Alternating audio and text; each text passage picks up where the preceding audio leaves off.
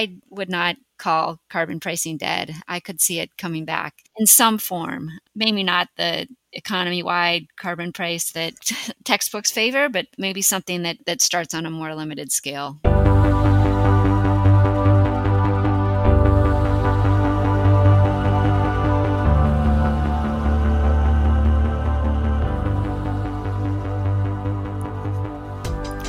Welcome to Environmental Insights, a podcast from the Harvard Environmental Economics program. I'm your host, Rob Stavins, a professor here at the Harvard Kennedy School and director of the Environmental Economics program. Although many people in our global audience for this podcast series might think that little has been happening in the United States and in the climate and energy policy realms, the past few years have actually been a very busy time, with some progress made, albeit surely limited by domestic political realities. Today, to talk about this and other matters and place it all in an economic perspective, we're fortunate to have with us Katherine Wolfram, the Cora James Flood Professor of Business Administration at the Haas School of Business at the University of California, currently on leave as the visiting Raymond Planck Professor of Public Policy at my own institution, the Harvard Kennedy School, here in Cambridge, Massachusetts. Welcome, Katherine, to Environmental Insights. Thanks so much, Rob. Great to be here. So in a few minutes, I'm eager to hear your thoughts about energy and climate change policy, and for that matter, how they relate to trade policy. But first, let's go back to how you came to be where you are. So where did you grow up? I grew up in Minnesota, the Twin Cities. The Twin Cities. And does that mean primary and high school there? It means through 8th grade, and then my parents moved away, and I ended up going to boarding school. My dad was a professor, and he was visiting at Cornell and didn't know whether he would stay in my 9th grade year, so I was sent to boarding school. You know, I've come to appreciate through this series the tremendous professional serial correlation there is with academics, because time and time again, I wind up learning that one of my guests, who's a professor, that one or both of their parents were also academics. So you join that group. Yeah, I think that I've seen some statistics about how that's unusually the case for economists, that economists are even more likely to have academics as parents. Oh, is that right? So that's why I've seen it so much then in this podcast series. That could be. So then you moved off to college at Harvard, is that right? Yep. And you studied economics and graduated from Harvard College with a bachelor's degree in 1989? Yep, that's right. And so that means that you're a young'un, because, at least relative to me, because in 1 year earlier, in 1988, I had already joined the faculty at the Kennedy School, having graduated with the PhD. But you went for your PhD to a different institution in Cambridge. That's right. I went to MIT. I actually, after I graduated from college, I worked for a couple of years. So that was a little bit unusual at that time, not to go straight through to PhD program, but I found it super valuable. I actually worked for the Department of Public Utilities in Massachusetts, the regulator for the energy sector, and learned a ton, both about economics, but also about kind of the politics of energy regulation. And so what was your function at the Department of Public Utilities? I was a rate analyst. Uh-huh.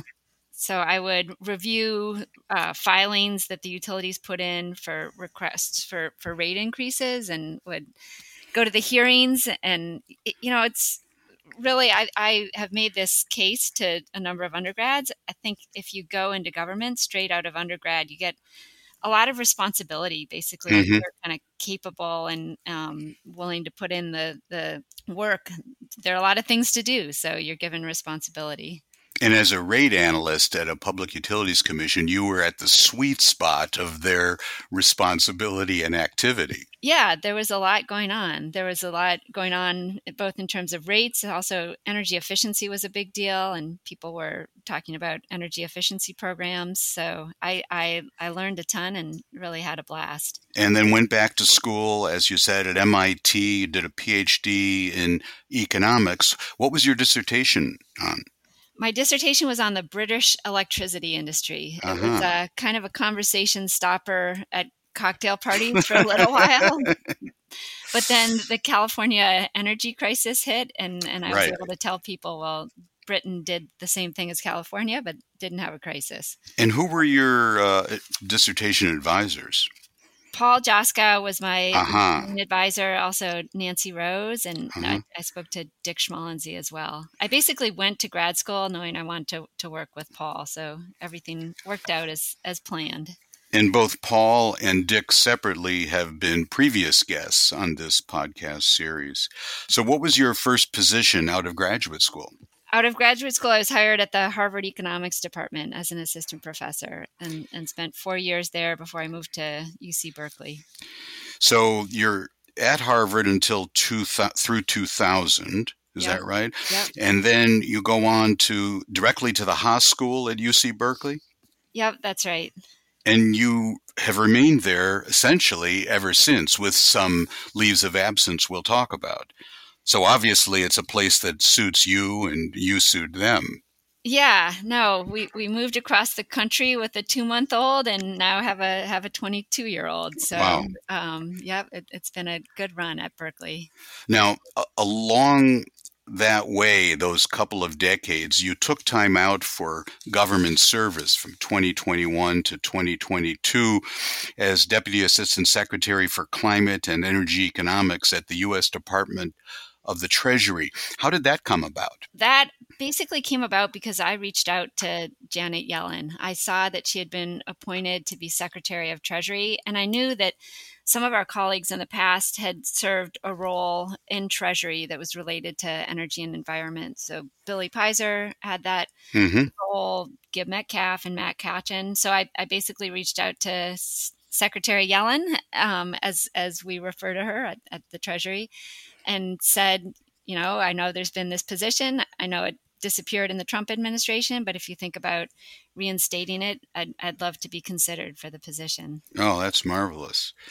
Now tell me, of your time there, can you refer to like one high point and maybe as well what might be as interesting, one low point? Sure. I mean, the high points were pretty high, I would say. I had a wonderful time there. It was really the honor and thrill of a lifetime. Again, I would highly recommend government service to anybody who's interested.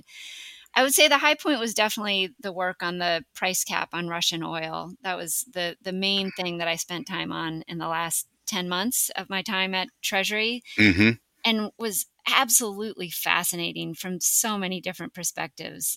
I mean, for one, I learned a lot about foreign diplomacy, or I guess I should say that I observed foreign diplomacy in action. I'm not sure that I could do it in the same way that the people that I was with were able to get things done. But really a super rewarding professional experience. Now, those people who were engaged in diplomacy, were they within the Treasury Department, or were these people in the state or some other part of the government? Yeah, so Treasury worked with state, but the people I worked most closely with and the people I'm thinking of were the people at Treasury. So I did a lot of work with the Assistant Secretary for Terrorism Financing and Financial Crimes, a woman named Liz Rosenberg, with Wally Adeyemo, the Deputy Secretary. He was very involved, and I traveled abroad with him a couple times, and just seeing Secretary Yellen in action. She's a real amazing leader. With an incredible number of contributions, right, in different parts of the government over several administrations. It's a remarkable career. Yeah, the trifecta. Yes, exactly. And, Secretary of the Treasury. So that was a high point, and it sounds like a very high point. What about a low point during your experience there? Yeah, I got a little bit frustrated. I hadn't realized before I went to government just how deep the rift is between the progressives and the economists. I got the sense that there were some people who would rather see no climate action than see a carbon price. That absolutely just despise the idea of a carbon price. So I was very supported and felt very in sync with colleagues at Treasury for sure, but did not always see eye to eye with other colleagues in the administration. So these were people who were not necessarily in the Department of Treasury, but in other departments and agencies? Yeah. So that's a high point and a low point of your time in government. I'm sure we could talk about it for, easily an hour, but let's turn to your scholarship and your activity in the scholarly world of energy and environmental economics.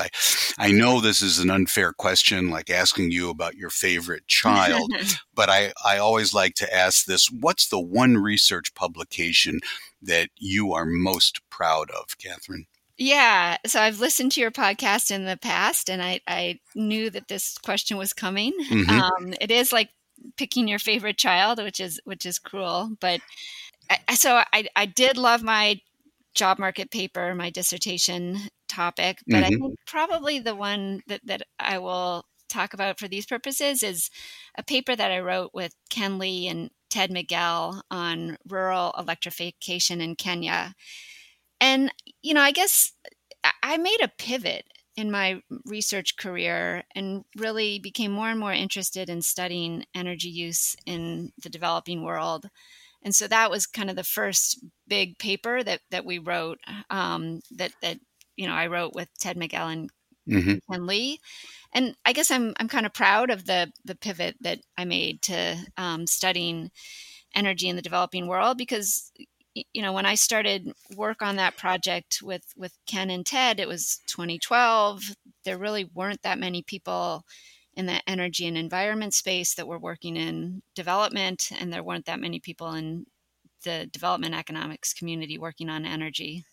Now that you've mentioned that paper, I bet there are a number of listeners who would like to obtain a copy. What's the best way for them to locate it? So it came out in the Journal of Political Economy. Mm-hmm. It should be linked from my website, although I must admit I haven't checked in a little while. But get it from the JPE website or from. And do you remember what year it came out Oh in the God, JPE? I think 2019, but it might be 2020. It's Yeah. 2019 plus or minus a year or two. That's good enough for the purpose of people locating it. So let's turn to the current world of U.S. policy. So tell me particularly what's your reaction to something we've seen in the Biden administration's climate change policy, which is the Inflation Reduction Act. It's a very important part of it. What's your assessment?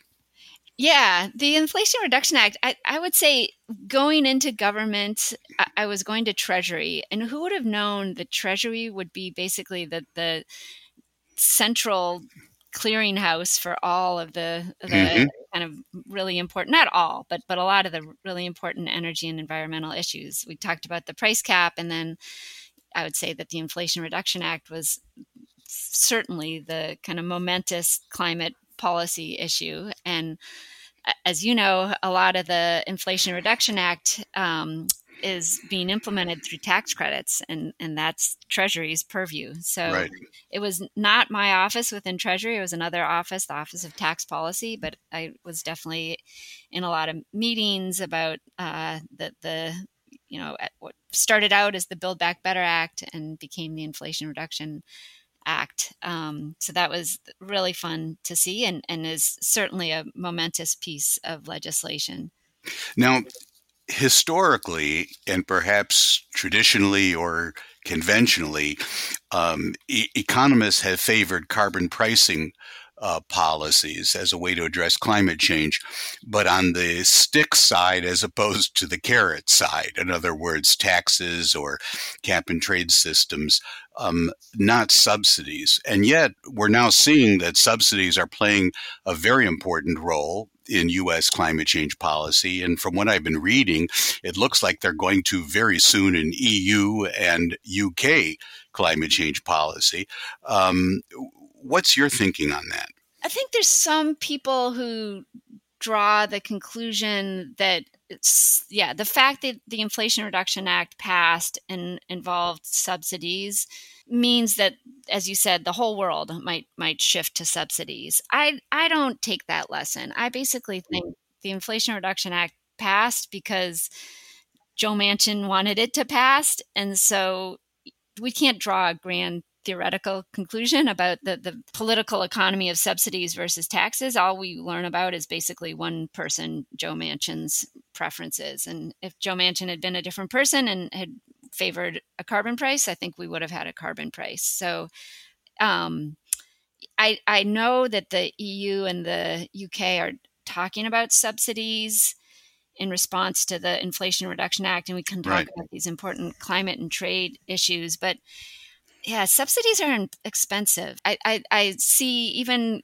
potentially going forward in the U.S. that as fiscal constraints bind, as interest rates go up, I mean, maybe I'm being the kind of dumb economist that keeps beating her head against the same wall, but I would not call carbon pricing dead. I could see it coming back in some form. Maybe not the economy-wide carbon price that textbooks favor, but maybe something that starts, for instance, with the industrial sector, that starts on a more limited scale. And the IRA does include a tax, namely the methane fee. It does. The methane fee, as soon as the EPA writes regulations on methane, the methane fee will phase out. But yeah, I think that's important, that as long as something isn't touching customers directly, that our Congress can do a carbon price or a greenhouse gas emissions price. Now, from what I saw, even once the regulations are in place, the methane fee would still apply for any sources that themselves are not in compliance with the regulations. Isn't that the intention? Yeah, that sounds right. Okay. So you mentioned trade and environment, international trade, and I know you're interested in that area, and I know you're writing an interesting paper with Kimberly Clausing from UCLA. I'd like to just ask a basic question, because this is way outside of my area, and that is, do you see climate policy and trade policy as complementary or as antagonistic or of something between? What's your perception and assessment? Yeah, that's a great question. I actually think that policymakers have a choice, that they can do things that will make them complementary. I think they could be very complementary, but they could also do things that will make them at odds with one another. Can you give us an example of both of those? An example of complementary that the world consumes are 25% of the emissions are tied to traded goods. And so for instance, think about right now, we talked about methane. Let's kind of go down the methane hole a little bit. So Iran and Iraq are really big methane emitters in their production of oil and natural gas. And I don't really see a way to get those governments to pay attention to their methane emissions without doing something about their exports. I see. Something like, a border adjustment where we say, we don't want to import oil or natural gas from Iran and Iraq unless the governments find a way to get the oil producers and the natural gas producers to clean up their act and reduce the methane emissions associated with those exports. So, I think that's where countries like all the countries that have signed the Global Methane Pledge can kind of collectively get together and use their power as consumers in international trade to affect change in countries where we might not otherwise see change. So an MBAM, essentially. Yeah. Or, it doesn't necessarily have to be a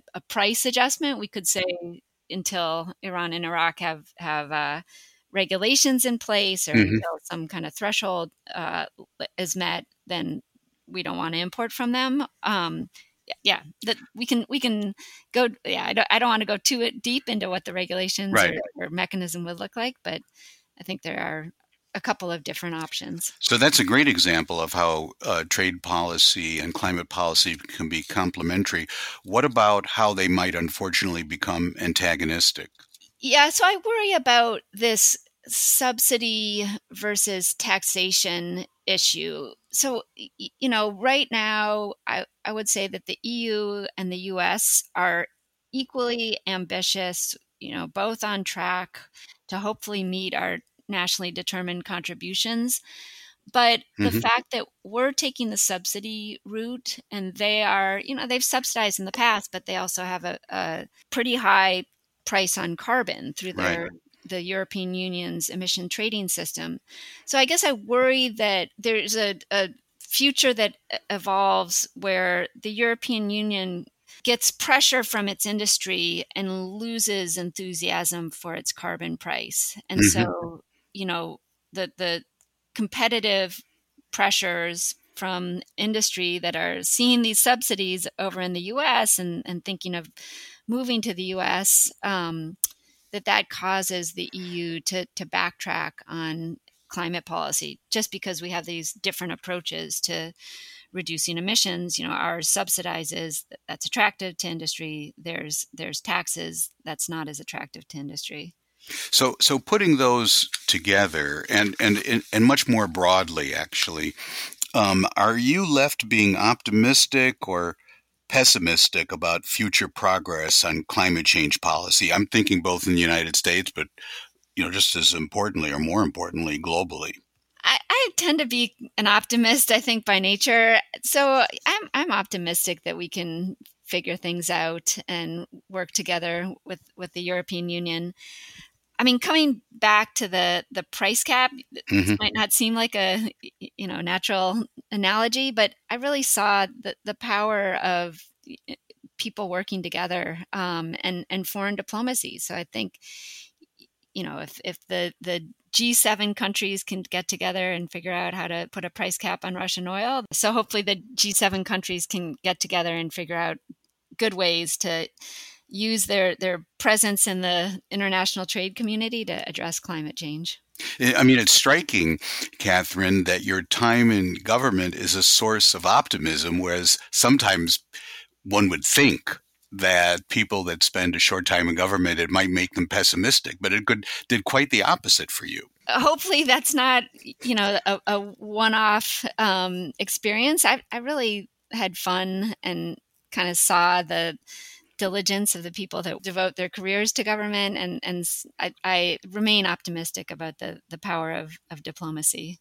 So that naturally leads to my final question, which I ask you both as as a scholar in this area, as someone now with substantial experience in government, and also on a personal level as a parent. And that is, what's your reaction to the youth movements of climate activism? I mean, starting in the year 2019, approximately, we saw a tremendous rise in activism from students. And I'm not talking just about Greta Thunberg, but much more broadly, largely in the United States and Europe. It went into hiatus somewhat with the pandemic. But then in 2022, it was back and quite prominent. Both in terms of demonstrations in Europe, in the United States. What's your reaction to these youth movements of climate activism? Yeah, I think that's another thing that gives me optimism. Mm-hmm. I think, I guess I feel like we're not going to address climate change unless we just insist that policymakers pay attention to it. And I feel like, if it takes throwing tomato juice at paintings or Greta Thunberg sailing across the Atlantic, I think that's just holding everyone's feet to the fire and kind of insisting that we make this an important principal topic of our attention.